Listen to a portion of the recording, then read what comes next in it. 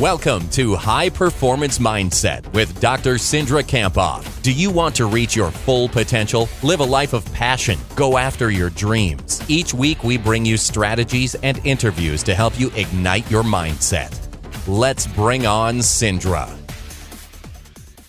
Welcome to the High Performance Mindset Podcast. This is your host, Cindra Kamphoff, and I'm grateful that you're here, ready to listen to episode 198 with Jeff Jansen. Now, the goal of these interviews is to learn from the world's best leaders, athletes, coaches, and consultants, all about the topic of mindset to help us reach our potential or be high performers in our field or our sport. Now, with 2 episodes weekly, we explore everything related to mindset. You can learn the secrets from a world-class consultant, like in today's episode, or you can listen to me each and every week provide a short, powerful message to inspire you to be at your best consistently. If you know that your mindset is essential to your success, this is the podcast for you. Now, before I introduce Jeff, I'm going to go over and head over to iTunes and read a rating and review. This one is from the Food Healers podcast. So also another podcast. And this person says 193 episodes of pure gold. He says, I always love listening to Mindset and love Dr. Kamphoff's approach. She interviews a variety of people, athletes, doctors, speakers, and coaches, which makes her episodes very much relatable for you, the listeners. She truly has something for everyone. I really loved her episode on fear, courage, and stress with Dr. McLaughlin. Definitely an episode I would check out if you haven't already. I look forward to more episodes. So thank you so much, Food Healers Podcast. I super appreciate it. And 2 things. If you enjoy this episode, I'd love for you to head over to iTunes or wherever you're listening to this, iHeartRadio, Stitcher Radio, and leave a rating and review for us. That just helps us reach more and more people each week, and more people get some great tools related to mindset. And I would also encourage you to listen to Dr. McLaughlin's podcast interview. It was an outstanding interview about 3 weeks ago.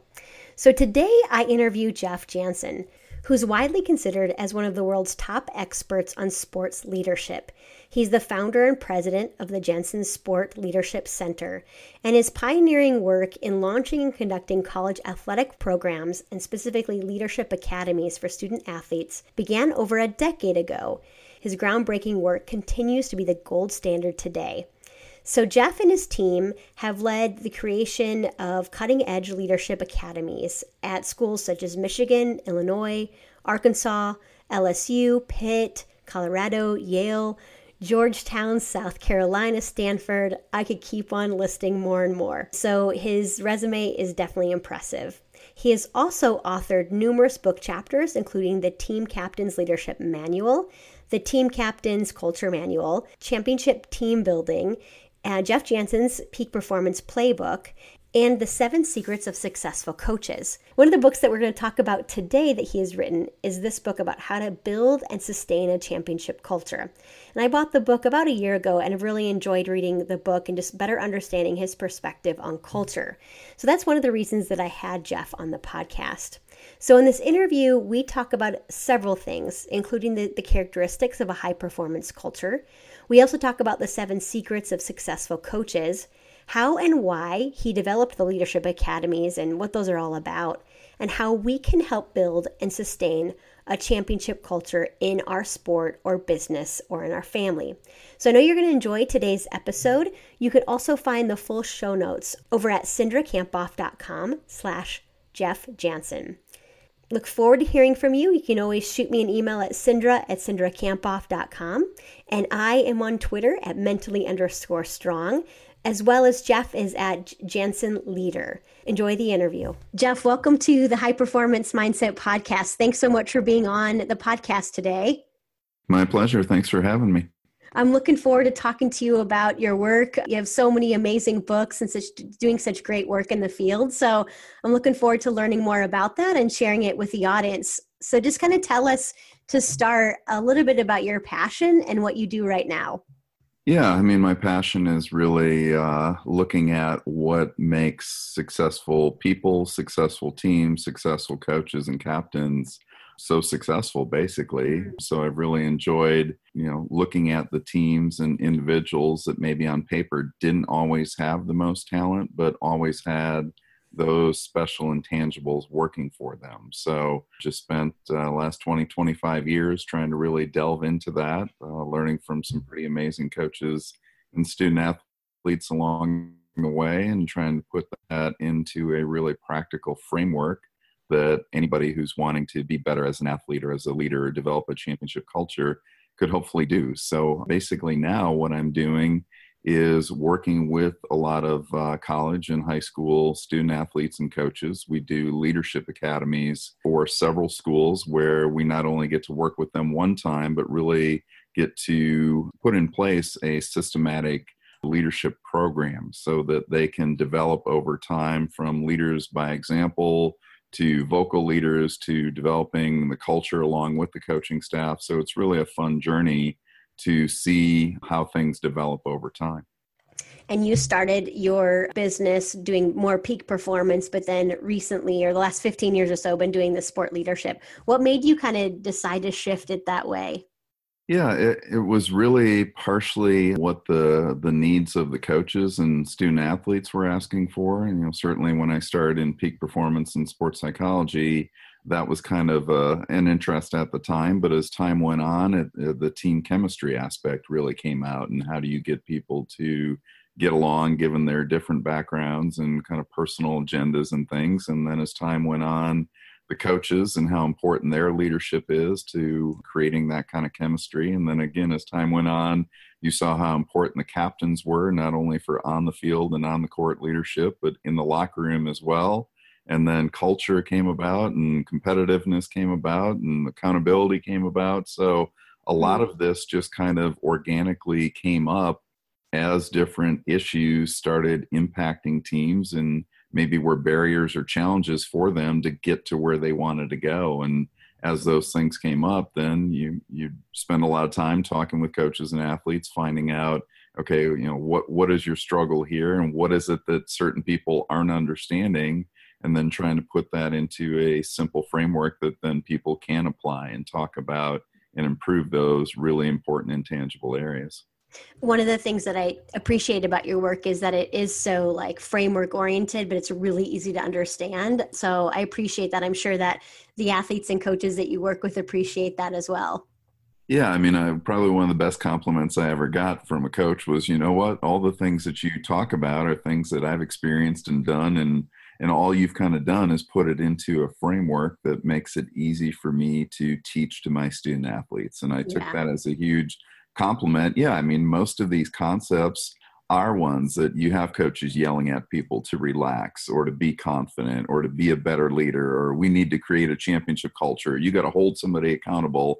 And they're constantly yelling at people to do these things, but very few people have actually broken them down into teachable concepts and relatable concepts. And I think that's hopefully the strength of what I bring to the table is I've really, I've been immersed in these concepts, so I've heard them over and over again. I've delved into them both from the sports standpoint, and I've done a lot of reading in other areas like business and psychology and sociology and you name it. So, these are human beings in a competitive setting, and hopefully what I've been able to do is put all this stuff into a very practical and proven framework that if a coach really wants to work on confidence, or really wants to work on leadership, or really wants to upgrade their culture, I can now provide them with a very practical step-by-step process that they can implement just as they try to work on physical skills or tactical skills with athletes.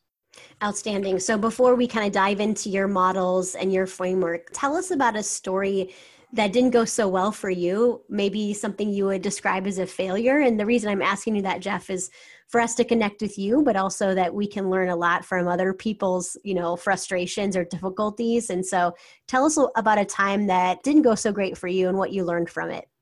Yeah, I mean, probably one of the most pivotal ones for me was when I was with the University of Arizona. I've been working with them for about 7 or 8 years or so, learning a lot from their student athletes, a lot of success with their men's basketball program and their softball program, but their football program was not doing very well. And they they unfortunately, administration made some really poor hires and were in a huge economic bind. So they had to end up laying off 15 people from the athletic department. And unfortunately, because my job was one of the very few full-time jobs at the time, they're like, well, it's hard for us to justify paying a full-time salary for somebody doing this that very few other schools had. So I got laid off early in my career at Arizona, but it was probably, looking back at it now, one of the absolute best things that could have happened to me, because it gave me the opportunity to go out and really get my consulting business going, and really got us looking at leadership, where we're then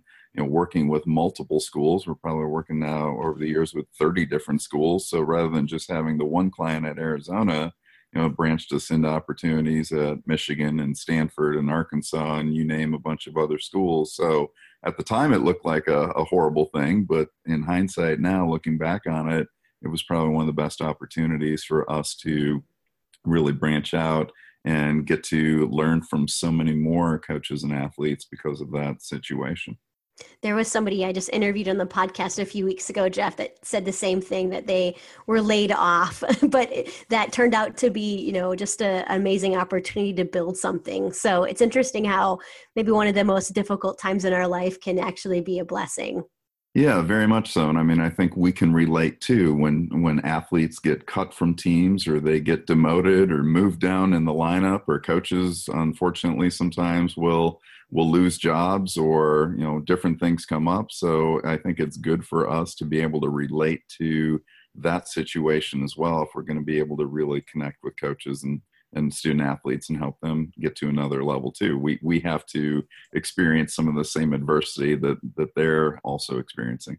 Absolutely. So let's kind of dive into your model and just this idea of championship culture and some of the biggest programs in the country you've worked with. Like you mentioned Arizona, but Michigan, Stanford, Notre Dame, LSU, Colorado, right? So some of the best programs in the nation are implementing some of your practices and your leadership academy. So kind of start with telling us a little bit about how do you define championship culture, and how would somebody know that they have one? Yeah, I mean, in looking at a lot of these really successful programs, they tended to have a lot of similarities in place. So, whether it was a cross-country program or a football program or gymnastics, you name it, there were a lot of very similar elements that came into play. So what I tried to do, again, put them into a framework, those who maybe didn't have a championship culture. And what we found is that I did a lot of surveying of people, and obviously over 90% of people would prefer to have a championship culture.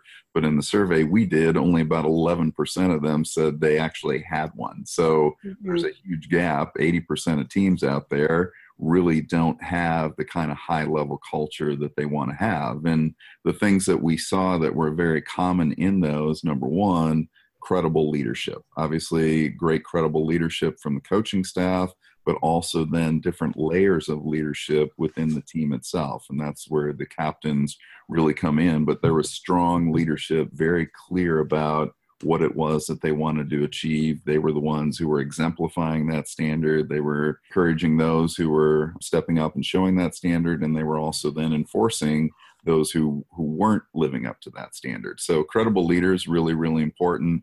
Second one, we could talk about a clear and compelling vision. These teams know what all the blood and sweat and tears they're putting in, they know what that's going for. Most of the time, it's some kind of championship, whether it's a conference championship or national championship or state championship at the high school level.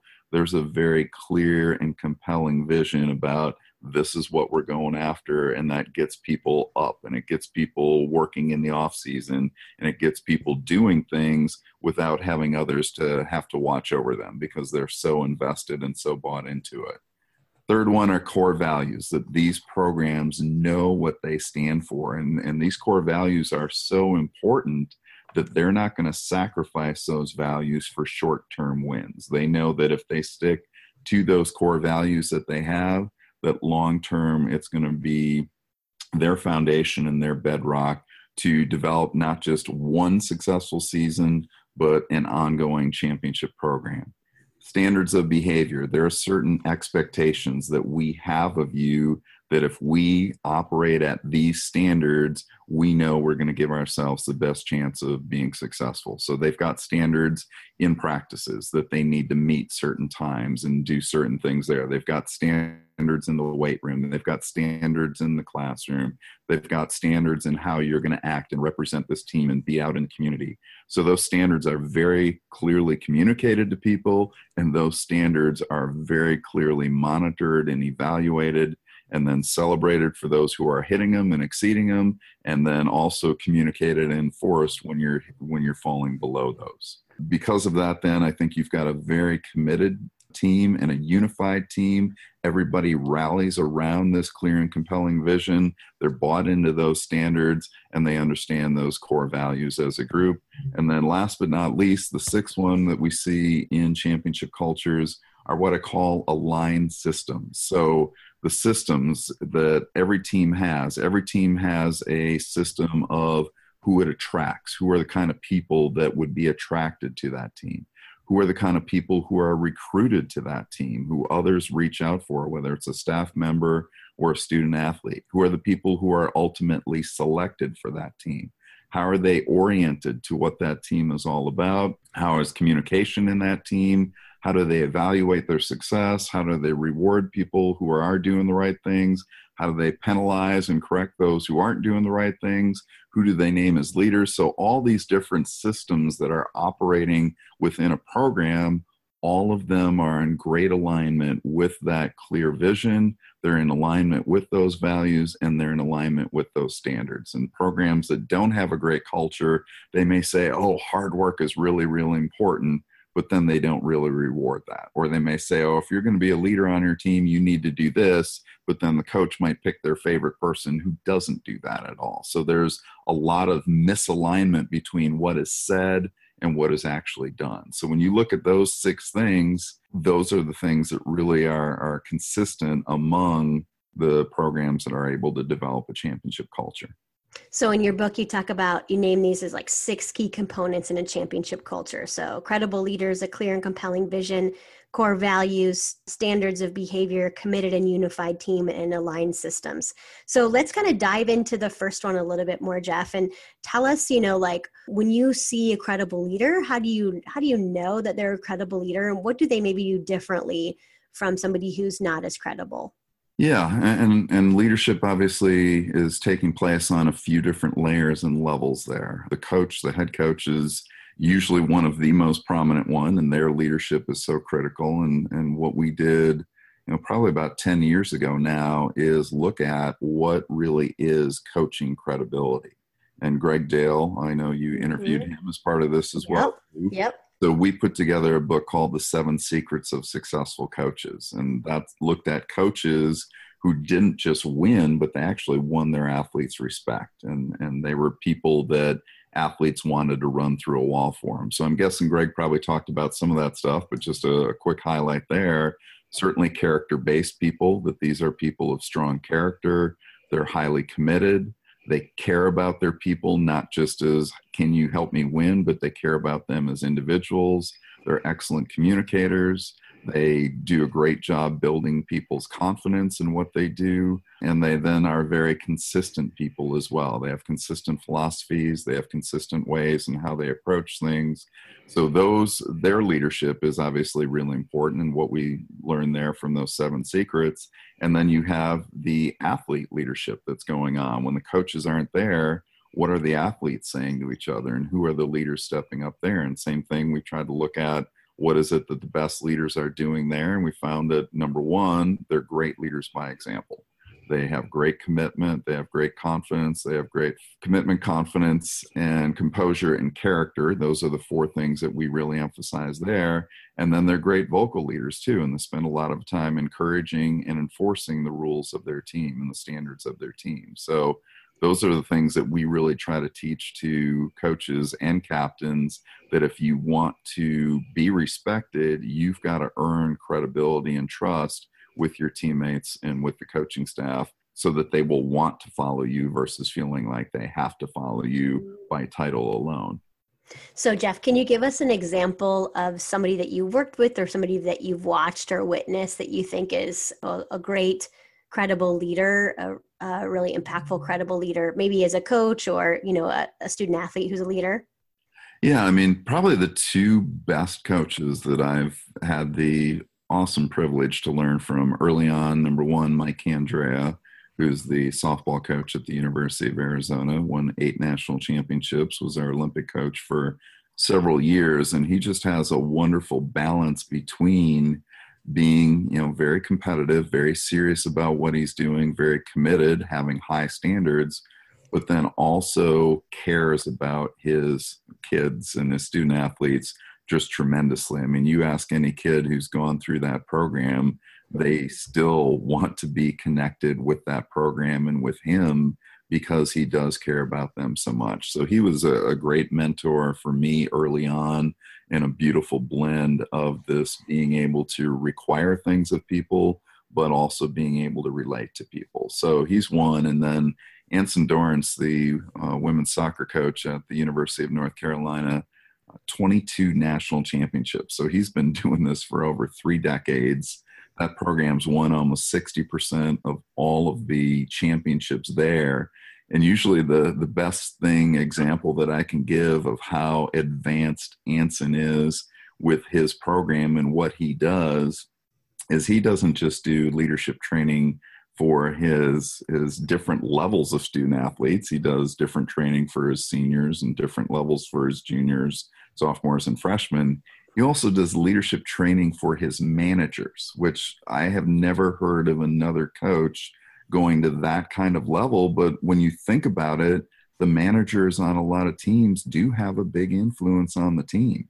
So he does actual leadership training with them, but he is just somebody who I think has amazing insights into the psychology of elite performance, into what it takes to build and sustain a championship culture within a team. So the past, 15 years or so that I've had the opportunity to learn from him and his program and his student athletes have been just remarkable for me to see that kind of focus on the intangibles, and is certainly a key reason why they've been so successful, why they've attracted great athletes, but then have also been able to get them to work well with each other within a system and compete like heck against each other. That's one of his other really strong points, is what he calls his competitive cauldron, and how he's created a culture, certainly within practice, where they compete hard against each other, but then off the field, they still get along with each other.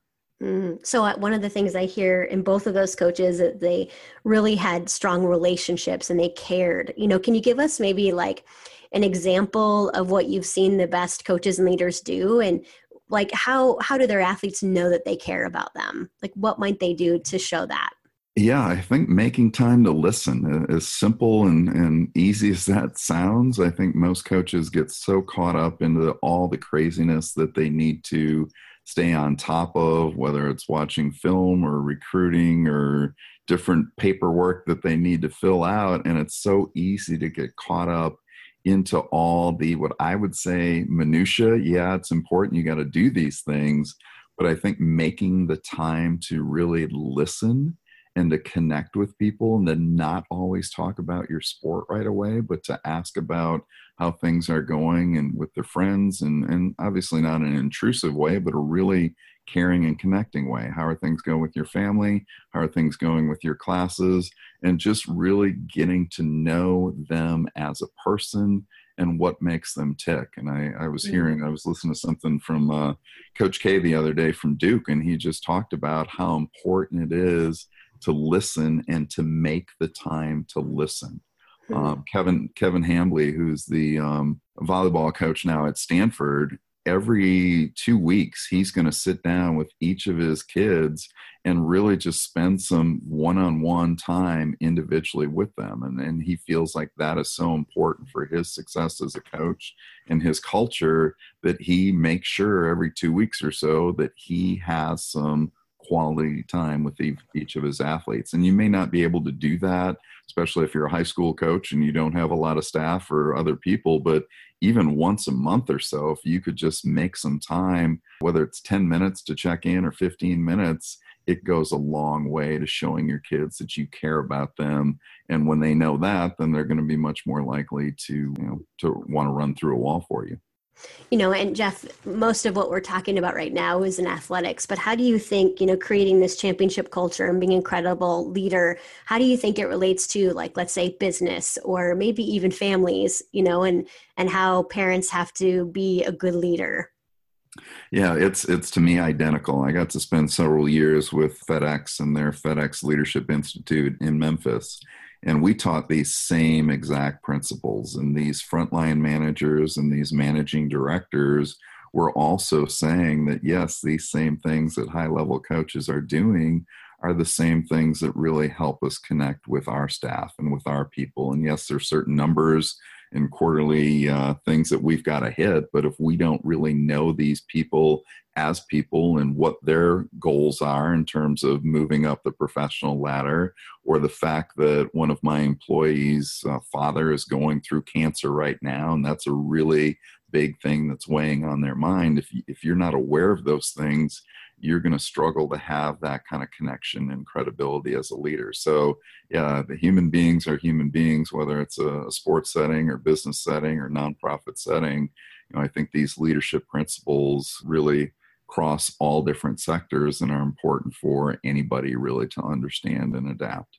That's good. I'm glad that you mentioned that, because as people are listening, even if they're not athletes or coaches, that they can make sure that they're listening and thinking about themselves and the culture that they create as well. Yeah. Well, and let me add too, Sindra, when we go back to all the culture stuff, when you talk about a business setting, incredible leaders and a clear and compelling vision and core values and standards of behavior and a committed and unified team and aligned systems, I've spent much of my reading and practical time. Some people might be familiar with Zingerman's Deli, which is in Ann Arbor, Michigan.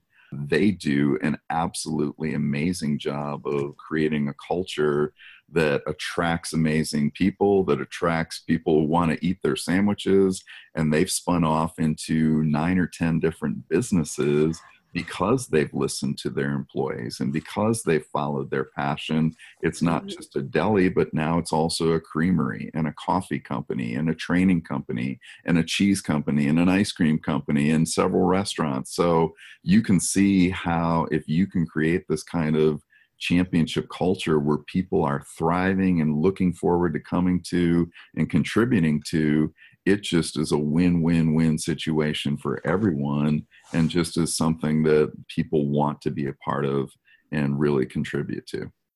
Excellent. So a lot of application in what we're talking about into like various areas of work and performance.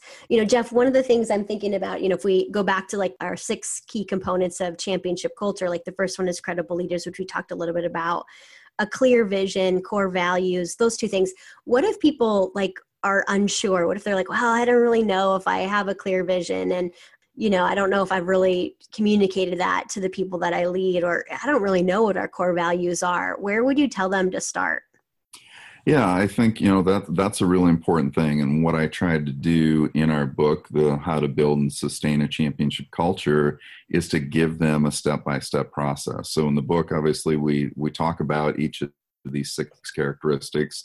We give very concrete and practical examples of different sports teams and business teams and how they've used them or created them, and then also embedded them within their program. But then what I tried to do is put together a very practical 10-step blueprint so that people could really examine what their current culture is and try to build some of these in. So I'll just kind of go quickly through those. And if you have any questions or anything about that, certainly shoot them at me. But number one is, I think to start with, you got to envision what kind of culture is it that you actually want to have. And the 2 things that tend to really impact culture is how much do you emphasize results and how much do you emphasize relationships. So if you look at the kind of culture that you want to have, one is, okay, what do we want to be as a team or as an organization, and how do we want to value results and relationships? So I think you need to envision that first. I think Stephen Covey used to say in his 7 Habits of Highly Effective People, begin with the end in mind. So really look at what kind of culture do we want to have that is one that people would really thrive in and want to be a part of. So that's step one, is look at, okay, what is it that we want? And then step two is, okay, where are we right now? And to examine your present culture. And what I often have teams do is rate on a 1 to 10 scale. What is our emphasis on results? Are we a high performance team? Do we take our practices and our workouts and our lifts and our conditioning seriously? What does our off season look like? And obviously, if you're in the 9 or 10 range, then you're really strong on results. And then I have people do the same 1 to 10 rating on relationships. Where are we in terms of our ability to relate with each other and to bond with each other? And not just do we, hold hands and skip to practice singing Kumbaya, but are we willing to have those tough conversations with people, especially when they're falling below our standards? So I will have them rate where they are relationship wise on a 1 to 10 scale, and then compare that to what is their preferred culture. And oftentimes there's going to be a gap either in the results side or the relationship side.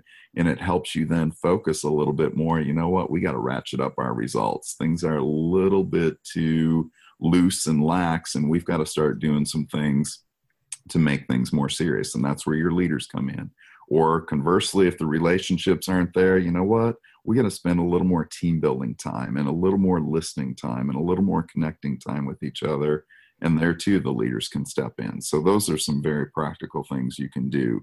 And then step 3 is what I say, enroll team members. Find people who are really bought into that preferred culture that you want to have, that want to do something special, that want to create the kind of business or the kind of team that you look forward to being a part of. And then number 4, empower your leaders. Identify who are the best examples of the culture that you want to have, and then really groom them and hopefully put them into leadership positions, whether it's a captain or a manager for a business.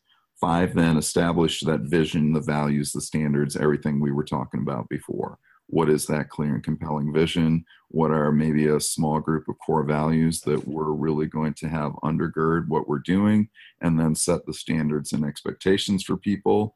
Number 6 is embedding those into your program. There's different things that you can do in terms of putting up. I know Michigan men's basketball has their 5 core values very prominently displayed in their locker room, and other teams will make bag tags with them.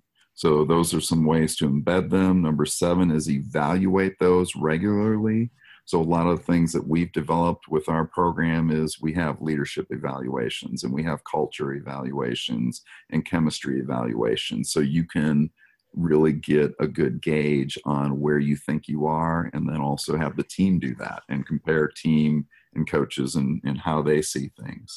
And then when you have people who are upholding your standards and meeting those and exceeding those, you definitely want to endorse those people. You want to call them out in a good way. Hey, the great job that John did in yesterday's workout of making sure that he had high energy, he was touching every single line, he was working through every rep and set. That's the kind of culture that we want to have in our program. Great job, John.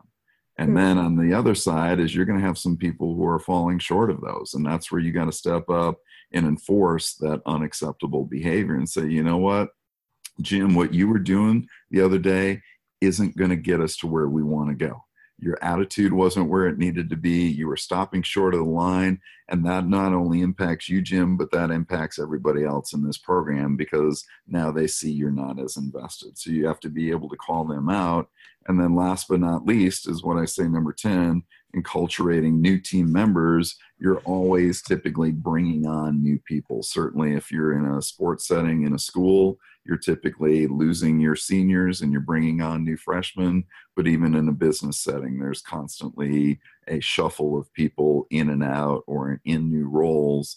And it's important then to make sure they understand what this culture is all about. So it's those 10 steps that I think if coaches and managers would kind of sit down and work through step by step, involving their people, involving their leaders, it gives them a really nice blueprint or framework to kind of work through how can we upgrade or change our culture.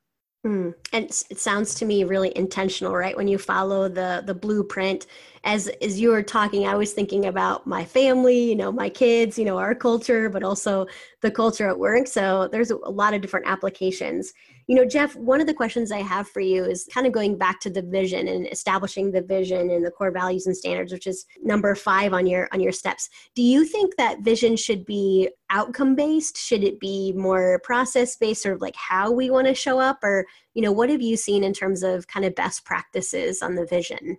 Yeah, I think it's probably a combination of both. What I've seen is if you have a program that's really been struggling, it's going to be hard to say we're going to win a championship in this next year. That's probably unrealistic and setting them up for frustration and failure. So I think what a lot of teams do that really just need to get a better foundation in place is they're less outcome focused and they are more process focused on how are we going to treat each other and how are we going to train.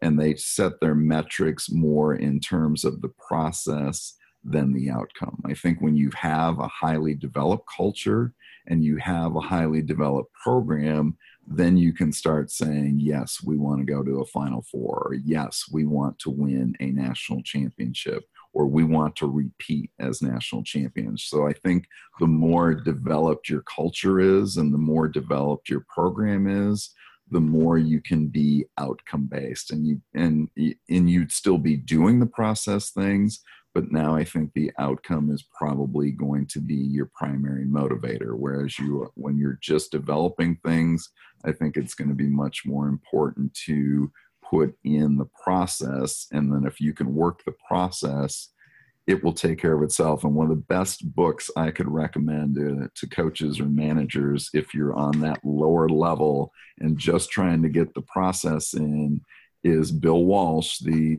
former coach of the San Francisco 49ers, wrote a fabulous book called The Score Takes Care of Itself. And what he did, I think he took over the 49ers when they were like 2-14. And he was all about putting in proper standards that if those standards took hold and people enforced them with each other, he knew that they were going to get to Super Bowls eventually. So hopefully that gives people an answer. It's kind of one of those depends answers, but hopefully the background and info that I gave people gives them a better clue as to whether they should focus more on process or more on outcome.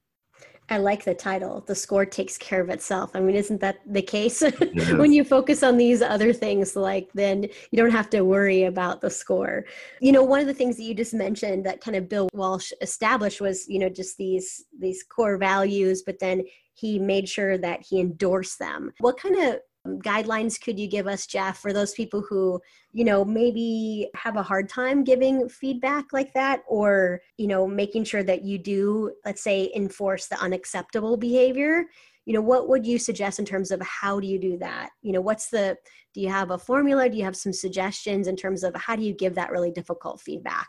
Yeah, I mean, there's a couple things, and it is looking at what those standards are and endorsing those who are living up to them and certainly exceeding them, and then also enforcing them when they aren't hitting those standards. So a lot of it simply goes with the verbal praise or the verbal correction that you're giving to people. I know there's different programs. I was just working on it. I threw out some stuff to some of my list of people, and there's a guy, not remembering his name right now, but he does a sack of cookies so that when someone gets a sack for his high school football team, he and his wife will bake that kid a sack of cookies. So those are the things, a simple thing that just showing that this is what we really need as a team. You've got others who will we used to do with Arizona men's basketball, the all props team, where the players would vote on a guy that they thought best demonstrated their standards and their core values. And sometimes that guy was the leading scorer, and sometimes that guy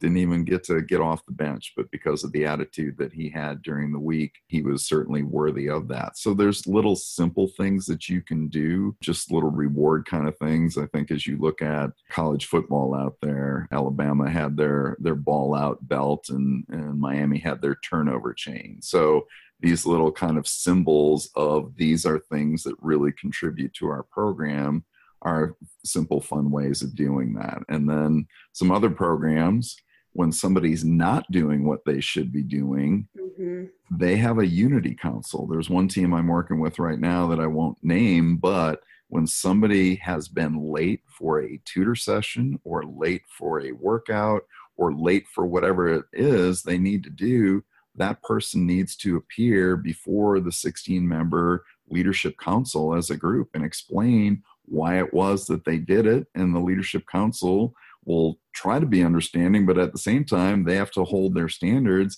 And usually then the penalty the first time for that guy is having to then, for the next week, be in charge of cleaning up the locker room. So that's kind of a one strike thing. And then if it goes further than that, then the team actually will suspend the guy for a few days from practices, because obviously the message has not gotten through. So you talk about some ownership and accountability within a program.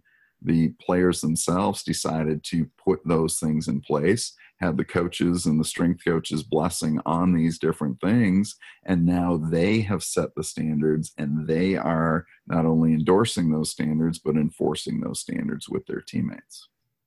Excellent. So those are some really good suggestions of like tangible things people can use. And I think back to, your continuum of, this 1 to 10 scale of results and relationships, and how a championship culture, would you say, is high on both of those? Is that correct? Yeah, what I usually look at with both of those, if you can give your team an 8 on results and an 8 on relationships, up to a 10 on results and 10 on relationships, I think you're definitely in that championship level. If you're only down maybe in the 7 range or so, then you're probably in more of the constructive level. And there's different kinds of levels then that teams might have, depending upon how much they emphasize results or how much they might emphasize relationships. I like your 8 kinds of culture in your book that kind of outlines this. So some other names of these cultures are like country club culture, comfortable culture, cutthroat culture, right? Or competitive culture. What about those people that you've seen that maybe have this like cutthroat culture where they're really like high on results, but do not value relationships? What do you see as like the consequence, and how do they turn it around? Yeah, it is one I've seen, and fortunately, it's especially at the college level, it's there, but maybe not a majority one. At the professional level, it's definitely for sure a big one there, and it's so many people get focused just on the results because that's how they're measured, that's how the media measures them, that's how the fans measure them as well. But I think that if you're an athlete in that system, you become very jaded quickly because you see that you're just kind of a piece of meat, that if you can either perform for that person, then you're valued. And if you're not able to perform, then they don't need you anymore. So I think it is a very short-term kind of culture. And if these programs would see that if we would value our people as people, then they might even take it to another level, and they might want to stick around a little bit longer. I think the shelf life of a cutthroat culture is very short term. And I'll use an example, at least from what I see. I haven't worked with them, but the Golden State Warriors are probably a great example that has a high focus on results, but then also a high focus on relationships. And I'm going to credit Steve Kerr with the kind of culture that he has created. He's a very self-effacing person who understands that there are much more important things going on in our world today than being able to put a ball in a basketball hoop. And I think he leads that. I think Steph Curry and his ability to put his ego aside and bring in Kevin Durant and give him shots and have Clay shots. And I think it's a team right now that has strong relationships and results that, quite honestly, I'm wondering how they're going to do, because they've just added Boogie Cousins, who does not have a reputation for caring about teammates or being selfless. So I am concerned that their culture, even though on paper there's nobody as talented as that team, I'm going to really be curious to see what their culture are they able to absorb someone who, from all external looks right now, does not seem to be as a fit with that team? Yeah.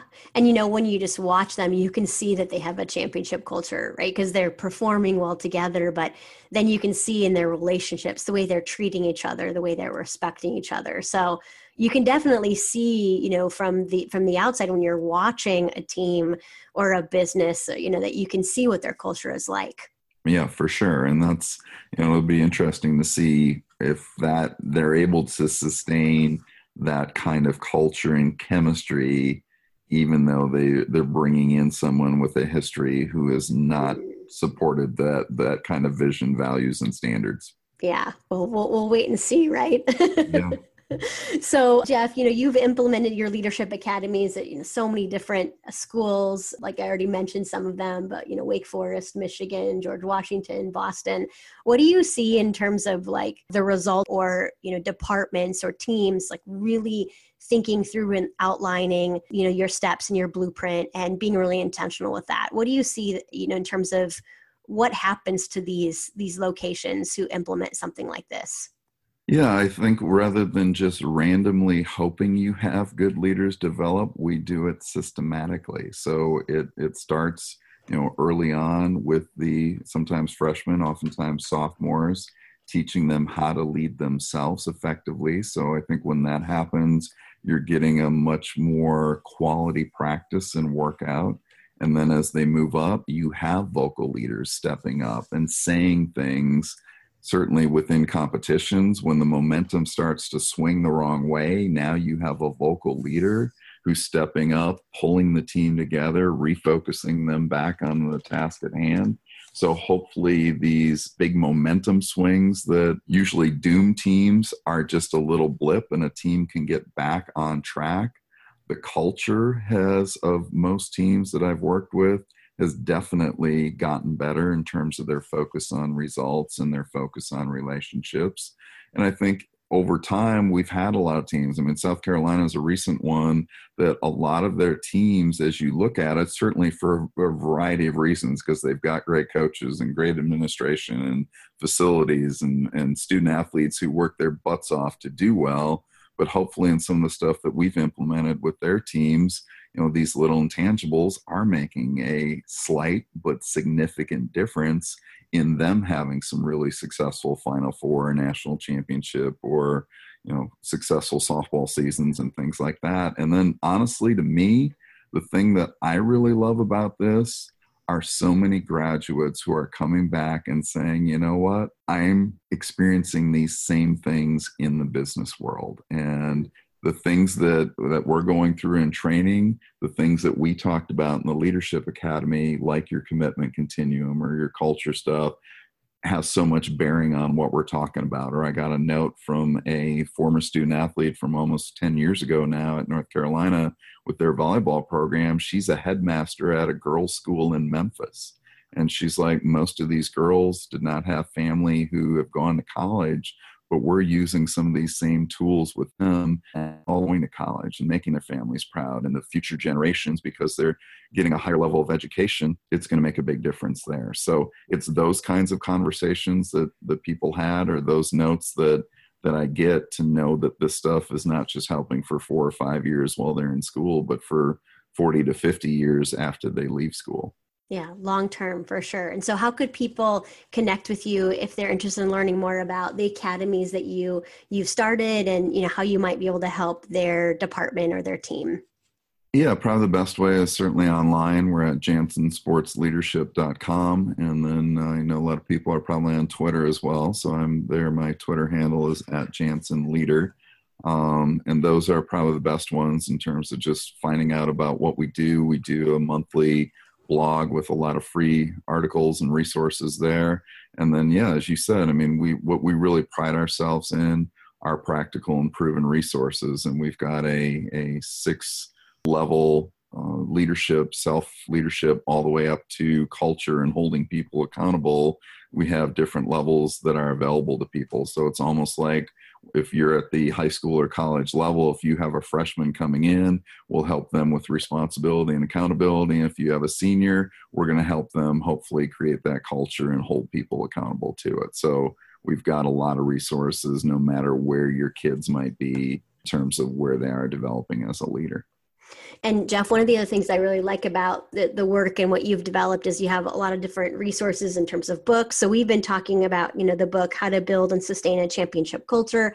But I just looked on Amazon the other day and you have, like so many of them up there, a Team's Captain Leadership Manual, the Team Captain's Culture Manual, Championship Team Building. You have a Peak Performance Playbook, The 7 Secrets of Successful Coaches with Greg Dale, like you mentioned. So where would you, recommend that we check those out?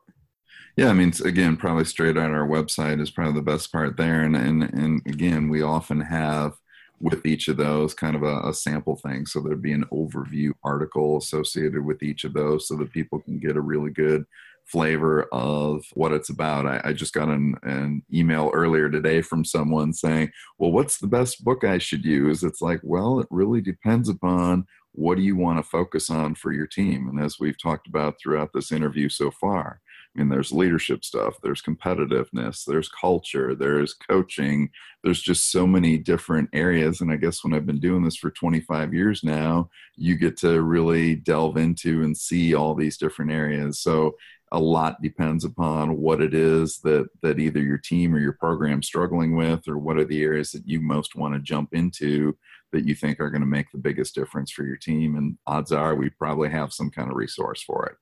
Excellent. So the website again is Jensen Sport Leadership. Jeff, here are some things that I got from the interview. So first of all, I'm grateful that you spent the time just helping us gain more wisdom in terms of leadership and championship culture. But here are a few things that I really took from the interview. So you said, 90% of people want a championship culture, but yet only 11% have it. Right. So over 80% of teams that don't. And so we can all use the resources that you provided.